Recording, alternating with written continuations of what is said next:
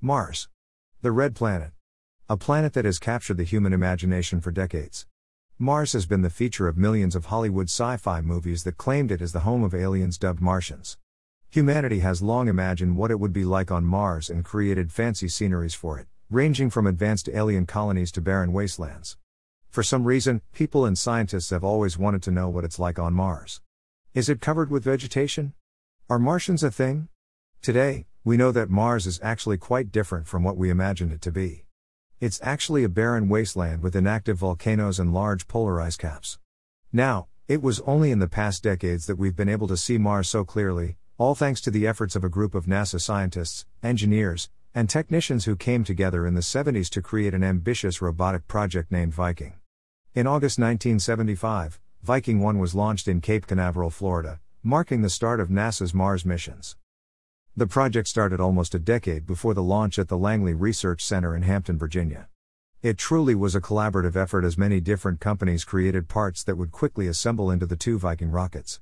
The entire operation aimed to find out what was on Mars. Project scientist Gerald Soffin even admitted that the team was not quite sure how to search for life on Mars, so they did the obvious.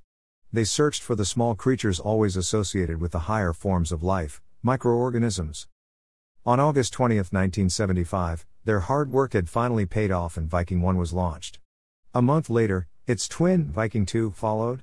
Both arrived at their destinations in the summer of 1976, America's bicentennial year. When Viking 1 finally reached its orbit, a camera that the team had put on the rocket itself beamed back images of Mars to the NASA scientists. This was so that they would have a good idea of where the rocket itself should land. A good location was chosen near ancient outflow channels known as Crisae Planitia. On July 20, 1976, the team had decided that it was time for the rocket to land on Mars itself, and had the rocket separate from orbit, and descend down to the Red Planet. Now this rocket, it's going 10,000 miles per hour, which means that there's a lot of heat. To combat this, the engineers had given the rocket a heat-shielding aeroshell. The team took many precautions when thinking about landing. Parachutes deployed, rockets were fired, aeroshells were released, slowing the rocket down to a steady 6 miles per hour. It took 19 minutes for confirmation that the Viking had landed successfully. Those 19 minutes were key in this space adventure. Immediately after touchdown, the lander's camera took its first picture and relayed the historic image back to Earth. The first of these pictures being of the rocket itself, so that the project scientists could see if the rocket truly did land safely. The Viking project was the first of many other Mars missions that would come, such as the Maven or the Mars Pathfinder. Viking was essentially the grandfather of all Mars missions, snapping pictures of Mars and sending them to Earth so we can learn more about that special red planet. NASA hasn't just stopped at the Viking project, they've done many more different missions in observing Mars, such as the Mars rover or the Mars Phoenix. More inquisitive crafts are on the drawing satellite boards. As you know, Mars did indeed have water. Now what happened to that water, only time will tell. One day, we will learn what happened to Mars, and it is all thanks to Viking, for setting the stage.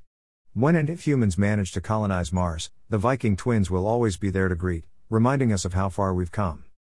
Sources: https://www.nasa.gov/mission_pages/viking/viking30_fs.html https://mars.nasa.gov/mars exploration/mission/? Page equals 0 and per_page equals 99 and order equals date plus DESC and search equals bookmark.